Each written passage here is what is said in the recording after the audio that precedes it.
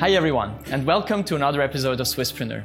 Today I'm in Zurich at the offices of Ava, and I'm meeting Leah von Bidder. I will talk to her about being a female founder, and I also want to get some advice how it is to start a company in the US. Let's go and pick her up.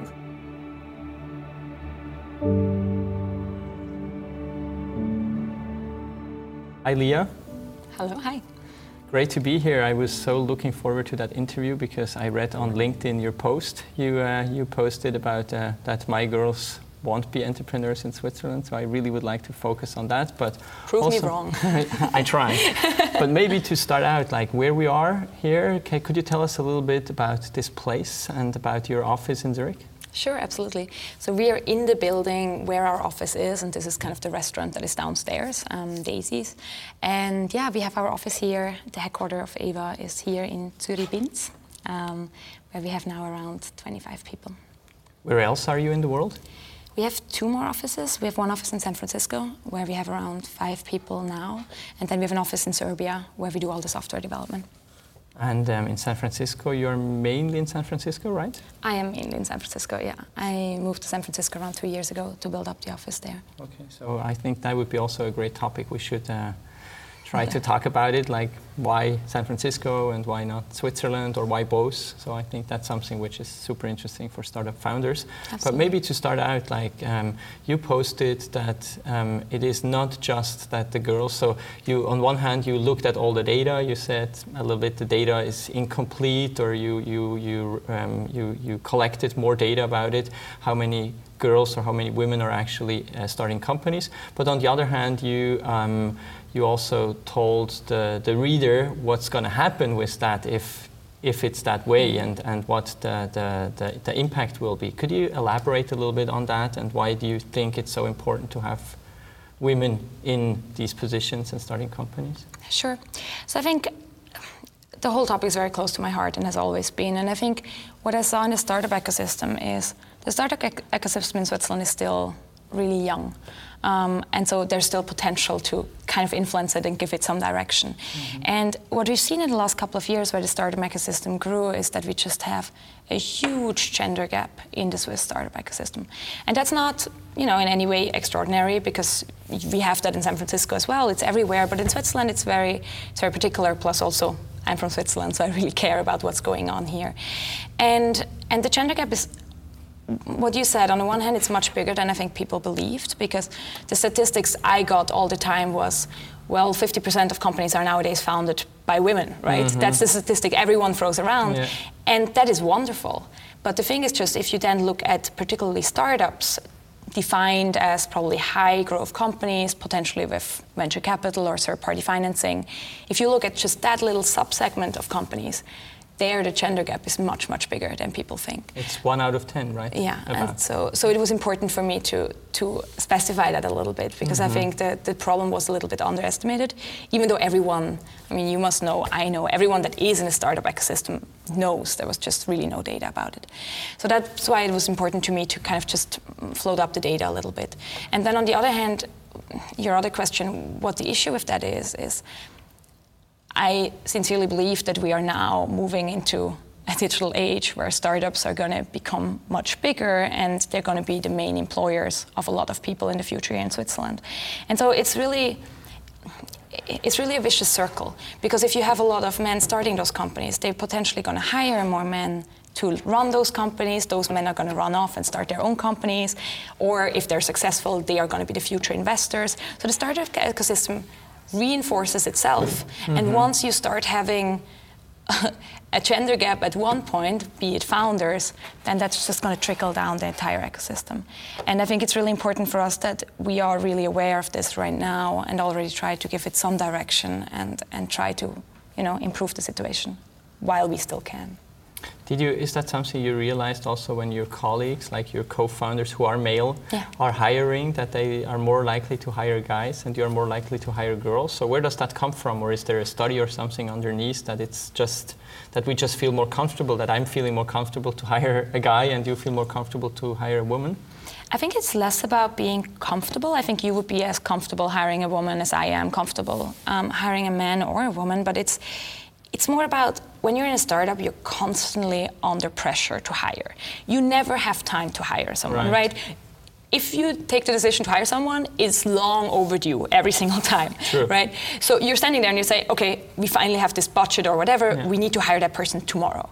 Who knows someone in exactly, the office? Who knows someone? It's the first reaction. It's like, everyone, we need someone right now, or actually yesterday. And that's more it, right? It's more that because you're hiring so many people in your network, it's just easier to hire your friends' friends. And I would assume that men still have a much more male network and women just have a more female network. And that's kind of what's happening, right? And I think in startups, that's just what it is, and you can't blame anyone for doing that because you're in a hurry, your company is, still really fragile. But that's kind of where that comes from. So in your article, I saw that there are certain groups you're giving advice to. Could you tell us a little bit what the advice is you're giving in your article? Sure. So I think on the one hand, it's important that founders are aware. I think that's really all it takes, I think, awareness. Because a lot of founders think, well, I don't have the time to deal with this right now. This is not the highest priority. And then they kind of think, well, this whole diversity thing, I'll get to that when I have 100 people, 200 people, whatever. But what they forget then is that it really reinforces itself throughout the entire organization. So you have to, as a founder, I think very early on, you already have to be very aware of the culture that you're building, and that should just be a part of the culture. So I would really urge founders to be really aware that if they hire in their network, that's kind of what's going to happen to their organization. And then I also think investors should be really careful around that. Investors should be looking at their numbers and look at how many companies they're funding that have female founders, one or many. And the reason for that is because investors want to invest in companies that they somehow recognize that are going to be successful. So a lot of investors have this bias of, they know Mark Zuckerberg is really successful, so they're going to try to fund companies that look like Mark Zuckerberg's company. Right. And because we don't have really a lot of female founders that have been really successful and can serve as role models, I think investors should be aware of this bias that they have when it comes to funding companies. Got it. Seems all very logical, but actually it's just mainly being aware of it and just think it through and realize what's actually happening when I take certain decisions. Maybe to learn a little bit more about your situation and how you became an entrepreneur. Like I'm like really grateful that we have you. You said we don't have these role models, and as you know and I know and probably we can share, I had to convince you a little bit to actually step up and do this interview. Yes. But I think it's so valuable that female entrepreneurs do that, as you already mentioned, and so I'm very grateful for that. And so I think it's really for young female wannabe entrepreneurs who are thinking about starting the company, I think it would be very, very interesting to learn how you became an entrepreneur. Did you grow up already in an entrepreneurial environment, in an entrepreneurial family, or how did you grow up? It's a good question. I actually did. So my mother has her own consulting company, and my father used to work in pharmaceuticals but started his own company when I was around 14 years old.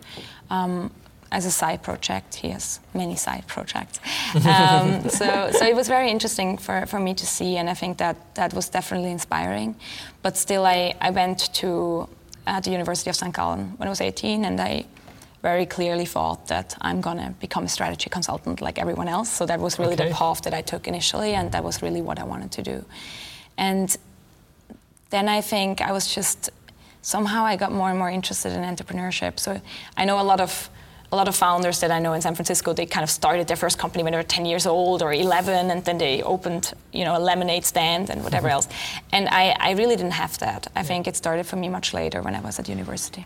Did something special happen? Like, were there any people or any classes or something, like, really, could you take us really at that place where it changed? Like, can you remember when you thought, oh, maybe being an entrepreneur would be cooler than a consultant at a consulting firm? Yeah, so I think it was like a series of really small steps that led to it. So I started taking a few classes in St. Gallen just because I was interested. And then I did my exchange semester in Montreal. And so in Montreal, Canada. And then what happened there is in Montreal, there's this chocolate chain, like it's chocolate shop, cafe chain called Juliet Chocolat. And we spent so much time there. And I always thought it was fascinating, given that I'm Swiss, and they have this really successful chocolate concept, and I've never seen anything like that in Switzerland. And I just really liked it, and I thought it was a great idea. And so I came back to Switzerland, and I convinced the professor at the University of St. Gallen that I could write a business plan as a bachelor thesis, which I think everyone around me was jealous of, because if you have to write a theoretical 40-page thesis, and I'm next to you, and I'm like, I'm writing a business plan. Cool. So that was great. So that was my first business plan, and I'm really glad they let me do it, because it's really not the standard practice of what the university did at that time. So I did that, and I never really thought that I'm actually going to start it. It was more like a fun project. So at that time, I still didn't really think that I'm going to do that. But then I had to choose my master degree, and I basically had two choices. So I started looking around, and I knew that I wanted maybe to do something in entrepreneurship, but I also knew that I could do the strategy master at the University of St. Gallen, which would prepare me perfectly for this consulting career. Right. So I applied to different things, and basically in the end it really came down to the strategy master at the University of St. Gallen, or this crazy entrepreneurship program that would be in France, China, and the US, and only a year, and it seemed very different. And I think the lucky thing there was that I was backpacking in South America at the time when I had to take that decision. Yeah. So I think I was somewhere on the beach in Chile, and I had to decide whether to go back to the University of St. Gallen or go to do this crazy program that would bring me to all places in the world and teach me about entrepreneurship. And I mean, at that point, I definitely decided for the entrepreneurship program. Cool. And so that's how the whole thing started. And then once I ended up there, it became more and more solidified. And I also started my first company then during that program. And what kind of program is it? Was it offered by the University of St. Gallen, or was it something else? It had nothing to do anymore with the University of St. Gallen. So I went away from that, from St. Gallen, and it's a master in international entrepreneurship. And it's really led by EM Lyon in France, Zhejiang University in China, and Purdue University in the US. And you basically do a semester at each place together with a group of people. And we were around 35 people. We did the whole track together. And I think now more than half have their own companies. So it was really, really important. And I think it impacted all of us really, really strongly. So almost everyone went the entrepreneurship track or now works in a startup. Wow, cool. So you would say actually it was on one hand that you were open to the world at that moment, traveling. So you would recommend to travel, like to see the world, to expose yourself to other cultures. And on the other hand, it was really this step you made into that program, and then being with like-minded people who have the same, like I think it's like boarding a train a little bit. Like if you board the train, you're realizing, hey, we are going somewhere, and you don't want to step out, or there has to be a major issue. And so you never thought again about becoming a business consultant. Like that was, at that point, that was gone, or is it still something you think sometimes about it? And how do you feel? Like, what would be the Leah now as a business consultant? Is that an image you can... I mean, I think I would have been perfectly happy as a consultant. I think, I think what's kind of the red line through all the things that I've done is I always wanted to do really, really challenging things, and I always wanted to challenge myself a lot. And I think that's probably how business consulting came up, because it just seemed like the hardest track you could possibly do. And then I found another track that was also really hard. So I think I would be perfectly happy also in consulting. It would have just been a very different path, and I'm happy I didn't take it. And now I would never go back to it anymore. Yeah. No, but I understand that I was fascinated by it a couple of years back. Maybe to go a little bit back, we a little bit skipped it. You said you told me about the business plan of the chocolate company, but actually a very similar concept came to life, like as your first startup. Could you tell us a little bit about that, and maybe also like why you did it and why you did it in Bangalore and not in Switzerland, because Switzerland is the chocolate country. It is.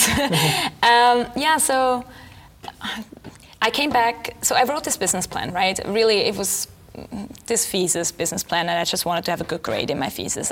But the good thing there was that I basically cold called people in the chocolate industry in Switzerland, and they were all really nice, and they all were willing to meet me for interviews or conversations, and those were connections that I later used a lot when I actually started my company. But at that time, they met me because they didn't really take it really serious, and they were just really nice to help out the student. But that's how I got into this whole chocolate industry a little bit. So I understood chocolate to a certain degree when I started my master's. And I mean, I love chocolate. Chocolate is one of my biggest passions in life. And then, so I started my master's degree, and there was after. So we first went to France, and my business partner, my later business partner Anusha, she saw France. She went to Brussels, she went to Belgium, and she saw all those chocolate stores, and she got kind of fixated on the idea that bringing premium chocolate to India would be an interesting idea. And then we met in China. When we were in China, we basically had the first meeting, and she said, look, I really want to start this. You're Swiss, you obviously understand chocolate, you know. The typical how naive you are when you start a company. You're like, oh yeah, you know. So why don't we look at that together? And I was like, okay, that sounds like a great project to have. And then we took it quite seriously, you know. I mean, you have before I had a lot of business plans. I have my typical Word or Excel sheet that I think a lot of us probably have, where we just write down random ideas, and I just thought, okay, that's just another one we could potentially do. But I always thought I would want to go back to chocolate, and then the fact that it was in India made a lot of sense to me. So we started working on it, and then one thing leads to another. You have an email address, and then you take yourself really serious, and then you think you kind of have to follow through with the whole entire idea afterwards. And I mean, for me, it was interesting because after my Matura, when I was 18 years old, I went to travel in India for 2 months. I backpacked in India, so I knew India from before. Yeah. So it made sense to me to do something like that there. Yeah. So anyways, in China, we kind of built the whole thing up. When we were in the US, we really wrote the business plan. We started getting the investment from her family company. And then 2 weeks after the US, we moved to India, or I moved to India and started the company. Did she come along, or how did you do it, like, together? Was she in the same program? She was in the same program? She was in the same program as I was. She was my colleague in the program, and she lived in Bangalore. So she's Indian. She is Indian. She already knew, like, how it's going to be. So that helped a lot, too. Absolutely. Like, probably without her, would you have gone to India, or? I don't think so. Yeah. No. So it's very different, right? I've never traveled to India, so I think. I really like my time there. I was in India before, but I mean, the fact that she brought it up was really important. I mean, she said, well, because I told her I want to do something with chocolate again, and I knew Switzerland is going to be almost impossible to do. And then she said, why don't we do it in India? And then it all got together, and it started to make sense. And how come did you end that time? It was just 2 years, right? Like, your time in India? It was 2 years. Yeah, in the and end. how did it, like, end for you, or why did you say I'm coming back, and what were the main reasons to stop? I think it had a lot of different reasons. I think we had, after 2 years, for me, it started to be, I sort of wanted to go back to Switzerland after a while. I was there for 2 years, it was wonderful, but I kind of felt that I have to move on to the next thing. That was definitely on the one side, and then on the other side, it was also, between us, it wasn't always easy. We had a lot of cultural things that worked differently. She had a different vision for the company at that time. And that's why, in the end, it made sense for me to go back. And I started to have different ideas. I had a new business idea, so I wanted to go back to Switzerland and get started with something else. And how did you resolve it? Like, could you tell us, like, maybe, I think there are a lot of founders out there who maybe realize that they don't have that good fit, and I think that's something that can happen, actually, and I think we should be very candid about it, that it's happening. And how did you resolve it? Like, what did you do, like, together as a team when you realized, okay, the fit is not that great? How did you actually split up? Yeah, split ups are hard, and I think it wasn't, I mean, we're no role models at all in this, because I think our split up wasn't great. I mean, basically, at some point, we just said this doesn't make sense anymore, and I left. But I mean, it was a hard process, because it's hard, especially if it's your first company. You're really close to that company, so leaving it was rather difficult. Yeah. And is there anything you do different, like the next time, like you started we will soon talk about Ava. Did you do something different now, like now choosing a co-founder, now being in a team? Is there any recommendation you can give someone looking for a co-founder than actually being successful with a co-founder? Yeah, so I mean, when I joined Ava, there were already the 3 of them there, and they were basically looking for one additional person, and that was me. So I didn't choose just one co-founder. I kind of decided whether I want to join that team or not. And I think probably 3 things that were very different. First of all, the team was built probably especially by Pascal, who was the first one to really start building that team in a very strategic way. So it was not just, oh, we're all friends, let's just do a company together. It was very strategically, we need one person for this, one person for that, and one person for that. And that was definitely the right choice. And we didn't know each other before, so we met through business, and then we started working together. So it was a much more strategic way of doing this. I think the second thing is we started working together initially without me being a co-founder. That really helped. So we had like almost a probation period for both of us, I would say, where they could see whether I would fit in and I could see whether I would want to join the company.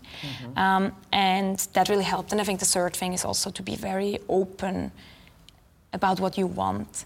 I think a lot of founders really struggle with those conversations about shares, about money. How do you do that? And it's a very uncomfortable situation. That's at least what I had in my first company.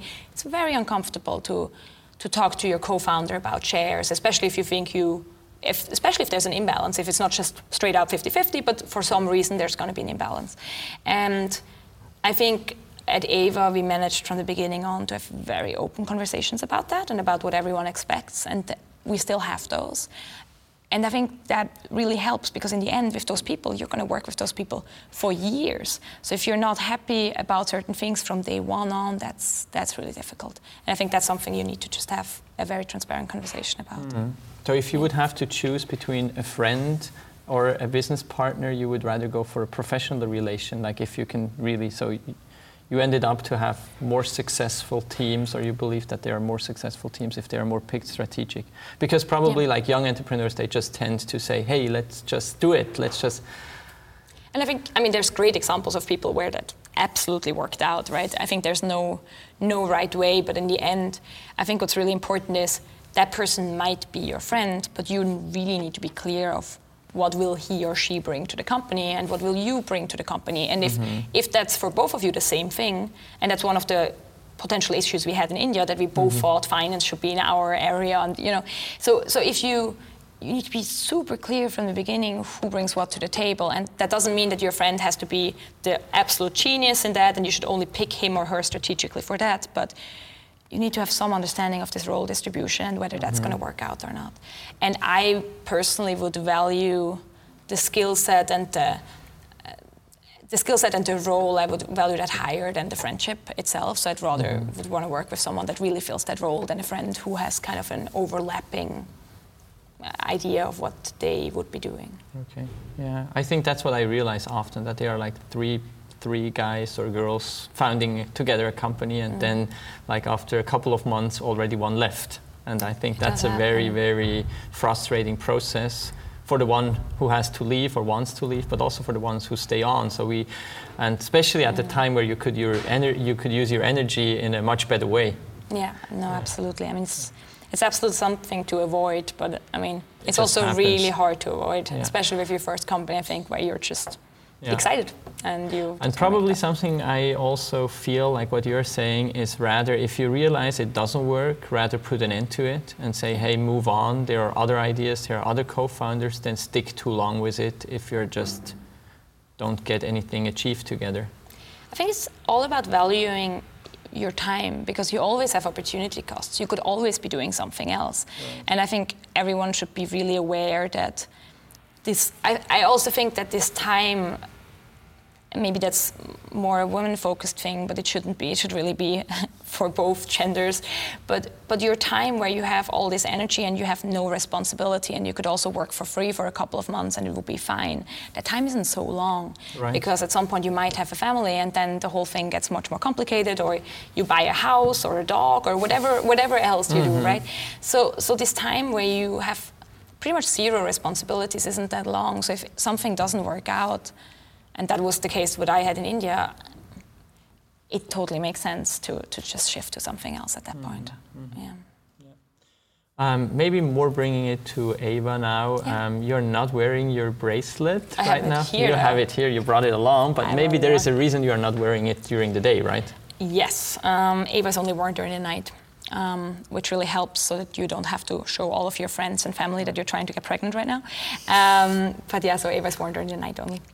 And could you maybe explain us a little bit how it works? Like, there are so many sensors. Like, people ask me, is it invasive or not? It's not, just to be clear on that. But could you like tell us a little bit how you brought that together and how the idea came to this product now? Sure, absolutely. So maybe quickly what we are doing. So Eva is really a women's health company, and our product, or the first product we have, is this wearable that you wear during the night. What it does is it tracks 9 different physiological parameters.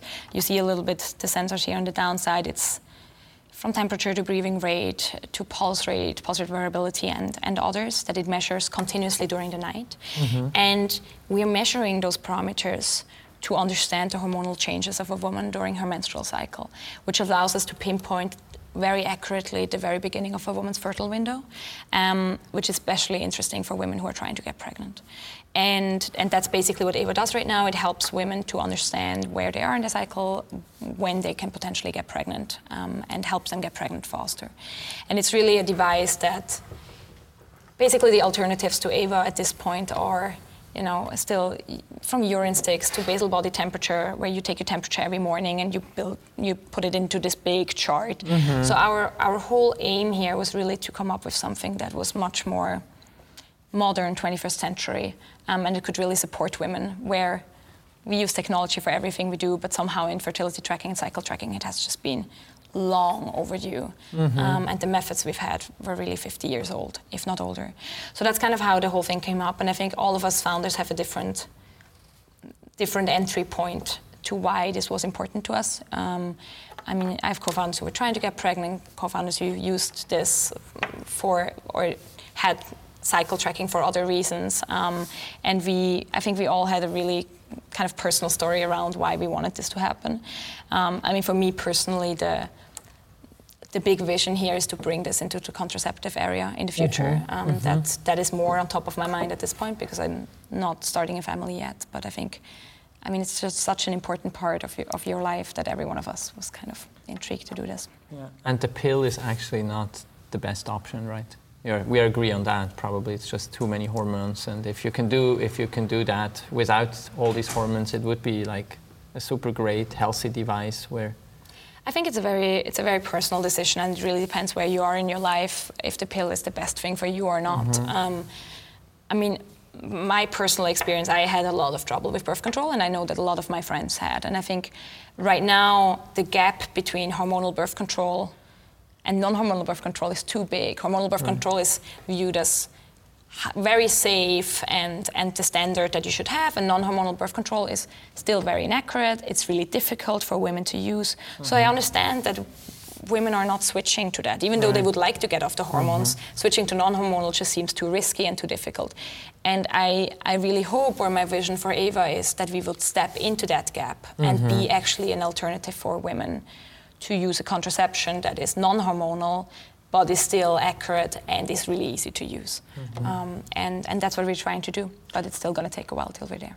When you say a while, like, what do you think? Like, what would be your wish? Do we talk for months or years or centuries? Like, how far are we away for someone who is not understanding the full technology? And I think we are less than 5 years away, but it's going to be years. So. And what changes do you have to make to the product, or what do you have to improve that you actually can predict the opposite? Yeah. So it's really an algorithm question. So if right now the whole product and the whole algorithm is focused on detecting your very most fertile days.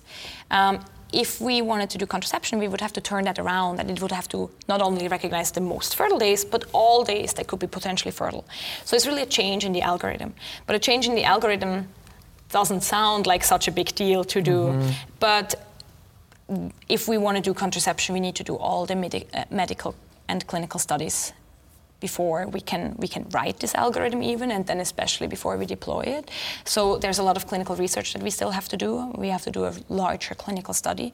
And then obviously it's the whole regulation path that is just taking time. Contraception is a highly regulated area, more highly regulated than where we're in right now.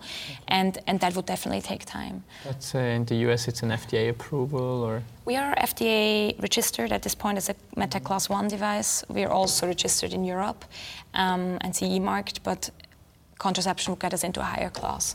and that is what will take some time. Okay, got it. Maybe you could tell us also a little bit how you built the company, so how you went from, and I said you raised a lot of money, raising money, in Switzerland, a lot of people say, okay, it's easy to get some business angel monies, but after $1 million, most companies will not find money. What's your take on that, or how were you able to be so successful and so determined on your way to growing a company?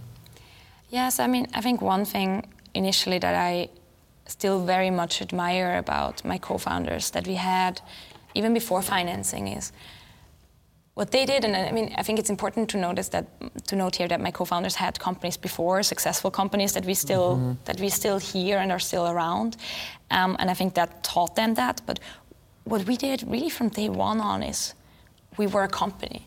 I think a lot of people start a company and then they don't really dare to tell other people, and at a social event they would say, oh, I'm working on this project. But Ava was really from the beginning on a company, from day one, and we said this is our job and this is what we're doing. We never really questioned the whole thing. It was never, oh, I'm working on this, but I'll see if it works out. It was really just, we're going to make this work somehow, and this is now a company. We took it very serious from day one, and also we started paying ourselves salaries out of the own money that we invested, but still, which is for tax reasons a horrible idea, but for how you think about your job, we really saw this as a paying job from day one because we basically paid ourselves. And I still really admire that because I wouldn't have done that, and I think that was a really interesting approach because it didn't allow us to go back anymore. We told everyone we're doing this.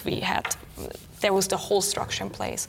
Anyway, so we did that, and I think that was really important. And then we came up with a prototype for Ava, which was a big black box you could put on your arm, but it helped. And I think one thing that was, we're doing medical technology, and that just takes time. And the thing we did initially is we went out and we basically won almost every significant Swiss startup prize. Wow. And that really helped because that got us the initial financing, so we would already have data when we had to raise our seed round. Because otherwise, especially as a medical company, it's very hard to get to that point. But we won money initially, and that just really helped us. The seed funding actually came through. Seed funding was competitions. Okay. It was competitions, and then on the other hand, we also worked with CTI. For our clinical study. Or a CTI project. Exactly.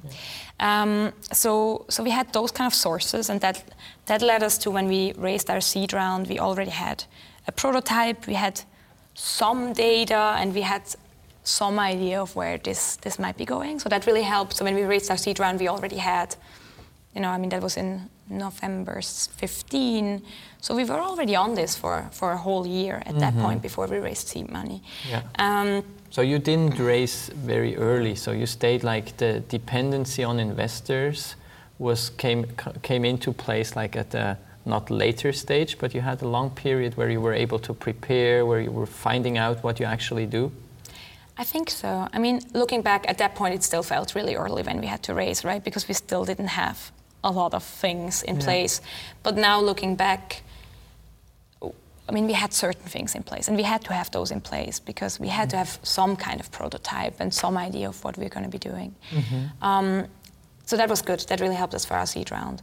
And also, again, seed round, one of our seed round investors is Swisscom, which also came through for a startup competition. So we really took all the advantage. Help you can get. Yes, we really did. We really took advantage of those prizes. They were really important to us in the end, which is interesting because now looking back, the amount isn't huge, but when you're right at the beginning, the amount is really, really significant for you. On the other hand, probably there were other companies competing against you during that time and they didn't win. Yeah. What's your take on competitions like that? Because in the end, there are so many people out there who are then the losers. In your case, you were the winner, but for the others? Look, I think those startup competitions are, it's impossible for those companies to really judge who they are going to get to win, but also then for investors at a later stage, it's also it's not going to be fair, and it's not going to be fair for. That's the whole thing about investing, right? Even seed rounds, there's losers and there's winners because people do a certain amount of rounds. So I think the selection process there is hard, and it's not necessarily fair on an objective level. So I would never, just because you lose in a competition, that doesn't mean your idea doesn't work at all. I mean, I would take that feedback, and I mean, even if we won some of them, we also got really critical feedback and we took it really serious. And I think that helps. But in the end, that's one way to finance yourself through to a seed round. But you can also finance yourself without winning all those competitions. I think it was just for us, it was really, really helpful. Yeah. Maybe that's something you're bringing up, the feedback, because there are prizes you can win where you get feedback, even if you lose. And there are prizes, they just don't give you feedback. They just say you didn't qualify. So maybe that's something a startup entrepreneur could think about if they put a lot of hours into preparing for something like that, that they at least get a feedback. And maybe what I think is that your startup was a little bit designed to win these prizes. Like it's a nice idea, it works very well, like it feels so obvious that someone should do that, and then with a young woman at the top of the company, that's really a good story. So maybe these companies should also ask themselves, are we like really qualifying for the criteria of this prize, or should we rather go out there and try to find the first customer rather than go for a prize and put a lot of money in there? Because what I saw is that there are startups out there who are applying for these prizes, then believe because they didn't qualify that their idea is not worth to invest more. And then I put a lot of effort in there to tell them, hey, no one can judge that at that early stage. So you rather go out there, and if you don't find any customers, that's the higher proof that it doesn't work. So at least try to find some customers. And that's something which I'm struggling with a little bit, but that's something you see too. And I think for you, it was just the opportunity, and you just... Yeah. No, I mean, I absolutely agree. I mean, winning or losing a competition is not going to be the determining factor for your company at a later stage, and no one should be discouraged because they didn't win a competition, because competitions aren't life, and the criteria, as you mentioned, the criteria might be different. On the other hand, I think preparing for those competitions can help a lot, because the more you pitch, the better. Right? Is it for that competition or for that? Like, you just train yourself, right? Even if you now sit at home and you say, okay, I'm doing this really complicated product that no one will understand, and there's no point of me applying, still apply, because it forces you to put your thoughts into somehow a slide deck, which is easily understandable for a lot of people that have no expertise in your area, and you will have to do that anyways. So I think actually going into these competitions, it helps you structure your thoughts a little bit, because you basically, it forces you to write a business plan and then to present it over and over again. And every time you present it, you will realize that something is a little off, or maybe you should tweak this little thing. And I think that helps. Okay, but then it's actually more like, then you should take these competitions more like a business plan coaching, and it's like guiding you through the process, instead of saying the ultimate goal is to win that prize. And if we are not winning, then we are super depressed. Like, you should say, if we win, then it's a plus, it's an additional money we get, but the goal is actually not winning. The goal is to prepare ourselves for then actually raising money. I think that's a very, very important message. Yeah, because your pitch deck is going to get better every single time. And I mean, I remember the first time I had to pitch Ava, I was maybe in the company for a month, and I was so nervous. I remember that, and it was really not an important event. It really wasn't, right? But it was some kind of competition. We lost that competition, by the way. But it was some kind of competition, and we had to go there and we had to present it, and there were maybe 20 people, and they were all really nice, having dinner. Like, there was nothing to be scared of, but it was still, the first time you do this, you're nervous. And then we did it over and over and over again. And at the point when we started raising our seed round, we've already done this so many times. We had this perfect routine. We knew exactly, we had every different scenario. I mean, we're 4 founders. So different people went to different pitches, and you knew, okay, if I'm sitting in the train in the morning with Philip, then this is how we're going to distribute the deck. If I'm with Peter, then this is how we're going to distribute. Like, we just had this routine. Yeah. And because you have to do it so many times, and I think that really helped. Yeah.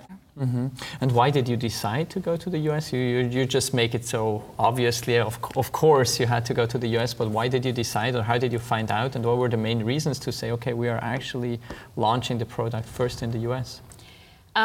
We had different reasons, but the biggest reason was the market. We just knew that we have a new technology that is really superior to everything that is out there right now. It is a better product, and we knew that we have to be really, really fast to make sure that we become the standard in the market. And if you have to be fast and you're doing a consumer product, then you have to go to the US. It's just because it's so much more scalable. I mean, we're doing Europe now, and I see how we're struggling in Europe from time to time because we have to translate everything, and it's complicated, and every single market is different. In the US, you can just scale things much, much, much faster. And the US market is bigger, it's more innovation friendly. And also, I think, and I mean, we've seen that with certain examples in the Swiss startup ecosystem. If you don't go to the US, someone else will start a company there, will get a ton more funding than you will, and in a couple of years they'll come to Europe. Yeah. And that's what it was really important for us to say, okay, if we're the first ones here and we have a better technology, we need to scale it as fast as somewhat possible. Okay, so that's not someone else is doing it. Is there any recommendation you can give to someone who is thinking about actually going to the US? What did you do in preparation? Was there something that was super important? I think we were lucky because we were part of CTI, and we could do this 1 month at Swissnex intro program, and then we could do another 3 months. So it was almost like a slow process. We went there first for a month. Yeah. Our flights were even covered, so they were paid for, and so the expense wasn't that big. So I went there just to see, and then we liked it, and then we went there for another 3 months, and then we took the decision to go there. So it was it was still, even though the decision was very clear that we have to do it, we still gave ourselves a little bit of time to go and check whether that makes sense or not. And I would really recommend everyone to do those camps because they're great. They bring you over there, they give you a place to work, and it really helps initially. So you were at that Swissnex office. Were you already in the new one, or was it still the old one? Still in the old one. Okay. So it's even more interesting to go now, right? It is. Yeah. It's wonderful now. I mean, I would really recommend everyone to do it. I haven't been there, but it seems that they have really, really nice offices at the pier, right? They do. It's wonderful. And I think really the other recommendation is to go as early as possible. I think we went really early, but already there, we had a certain structure in place in Switzerland, and we have built things up here, and then we raised money in Switzerland. I think, depending on the industry that you're in, it might make sense to go much earlier. And it might even make sense to go and found your company in the States from the beginning on. But then it would be super sad. So you would win all the prizes here in Switzerland. Yeah, you can't do that. No, you can't do that. And it's going to be much harder to win the prizes in San Francisco, I can tell you. Probably. But from the outside, I really appreciate the whole incubator model that they have in the US. I think if you're a really young company in Switzerland, and it makes sense with your business model, I think applying to Y Combinator or 500 startups early on would make a lot of sense. I mean, they're focusing more and more also on foreign companies. They will bring you in. Yes, they take some of your equity right away, but they give you money and they put you through this really intense program. Yeah. And I mean, it was too late for us. When we looked at it, we were already too far in the process. When can you say it's too late? Like for someone who is thinking about it? I think once you've raised money or you're very close to it, it's too late. Because they really want to have this initial stake in your company. They are taking between 5 and 10%, depending, I believe. Yeah, I think so, depending like probably how good you negotiate. Something. Yeah. Yeah, exactly. And then they bring you in and they put you through that program, but really they don't want outside investors at this point. Yeah. I think they could deal maybe with some, but I mean, in general, in the US, they don't really like companies that have European investment, right? Yeah. And especially if it happens so early already at the pre-seed stage. Do you have American investors now? We have investors who are based in the US and in Europe, but they all have ties somehow to Switzerland or Europe. Okay. Yeah. Because in the end, that's what I heard a lot of times, like you have a messed up cap table. That was like something because I just didn't realize that we were messing it up for like 5 years. And then when I started to talk to American investors, it got really, really hard. So that's something also, if you start with a clean sledge, it might be easier to get the structure right with an American market. I don't know how you can be a Swiss company without a messed up cap table. Yeah. It's impossible. It's the way we finance here that will mess up your cap table, and it's just you're gonna have a lot of investors. And for a US VC in a seed round having more than, let's say, 2 investors is a messed up cap table. And it's really basically you need to have 2 investors max, and those investors have to be in the US. They have to be US based, and your company also has to be based in the US. So you also have to flip the company and bring it to the US, and that's what they're looking for. Yeah. And as soon as you've done one of those differently, then it's too late. Right. But if you can still help it and you can influence it from the very beginning, that is an option. But it also means that you are founding an American company and you have to be comfortable with that. Yeah. In our case, it wouldn't have worked because we have our headquarters in Switzerland. We like that we have it here, we want to keep it, and my co-founders are here. Right. But if you are young, hungry, and ambitious, and you want to go to San Francisco and only start your company there, then do it right from the beginning and go early. Is there any way how you can still like turn it around, or is it like, do you have the strategy that you say the later we are and the more powerful we are, that maybe the Americans are still in? Is this a scenario that could happen, and are you actually aiming for that? Yeah. I think that's exactly what happens. I think if you're messed up cap table, as soon as you're relevant enough, and then it doesn't matter anymore. I mean, we've seen cases, right, in like a Series B, possibly even C scenario, suddenly American investors get interested, even though you're legally based in Europe and even though your cap table looks not according to standards. But you need to make it till there, right? Yeah. So you need to at least raise your Series A somewhere in Europe. I think Series A is probably too early, unless in you're your like case, just to like for people who are not that familiar with these A and B and Cs, like I learned that when I was in the US. Yeah. So the A round in your case was like roughly 10 million. Yeah, exactly. And so you're aiming now to raise a B round, or is it?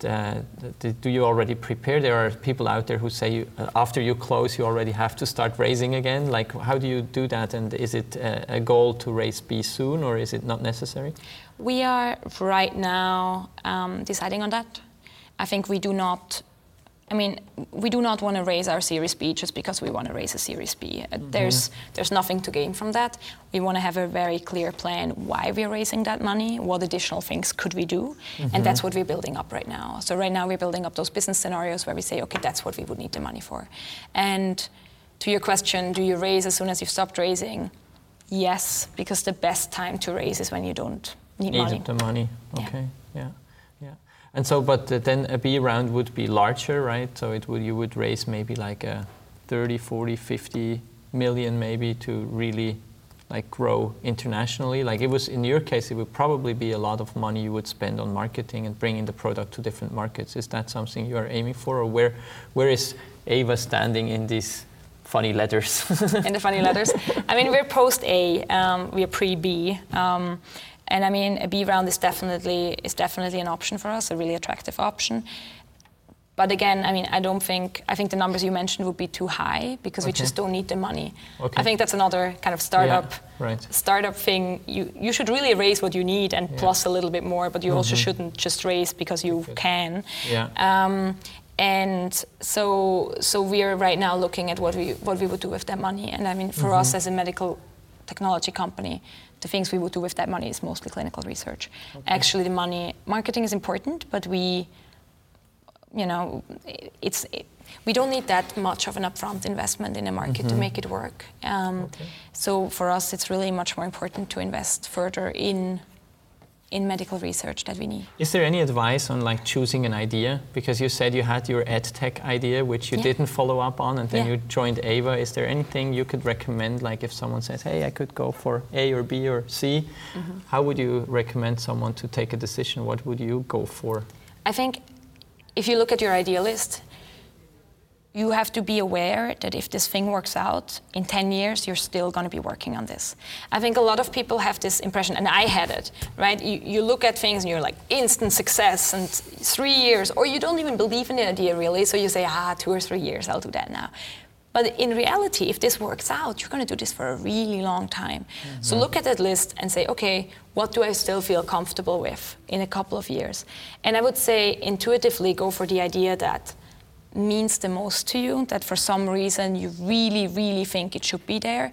Because, I mean, I saw that when I changed from chocolate to women's health. Great example. I mean, I love chocolate and I'm really passionate about it, but it's not something that I can be really proud of and, say, okay, I sold chocolate in India that was, I mean, of course I tried to spin it that way and I said, okay, premium chocolate wasn't there, more healthy, whatever. But in the end, it's a complete difference to work in women's health, which personally really, really means a lot to me. You're affecting lives. Exactly, and I affect my own life, right? So that really helps. So I would really urge people to take something that they're comfortable with in the long run, and also they have some kind of personal connection to, that makes it really valuable for them to be there. Do you have like something like mentors or coaches or people you relate to, like that you have a close relationship? I do, but I don't have this really formal mentor that a lot of people are talking about. So I wouldn't. I mean, people always say that it's really necessary for you to have that. I'm not sure if it is. I think so far. Yeah. But I would still be open to finding one. So if you know anyone, Let's turn it around. I think you could be a wonderful mentor to other people. Probably time is an issue in your case, and maybe location because you're in the US. But if there are, especially women out there, young entrepreneurs who would like to reach out to you, is there any way that you say, hey, if you're doing this or that, and you think I could help you in any way? Like, what's the best way to get in touch with you and maybe to have you as a mentor? As an entrepreneur, you're still in the middle of things. You always find the idea of being a role model that you mentioned before, or mentoring people, you find a little strange. But for me, absolutely. I would happily meet for coffee whenever I can. I'm usually in the US, but if anyone comes by there or in Zurich, and everyone should just reach out to me. It's lia.vonbitter@avawomen.com. They should just write me an email. Okay, very cool. So thank you so much for taking the time, and all the best with Ava. Thank you so much. Thank you, Lia. Pleasure. Thank you so much. Thanks.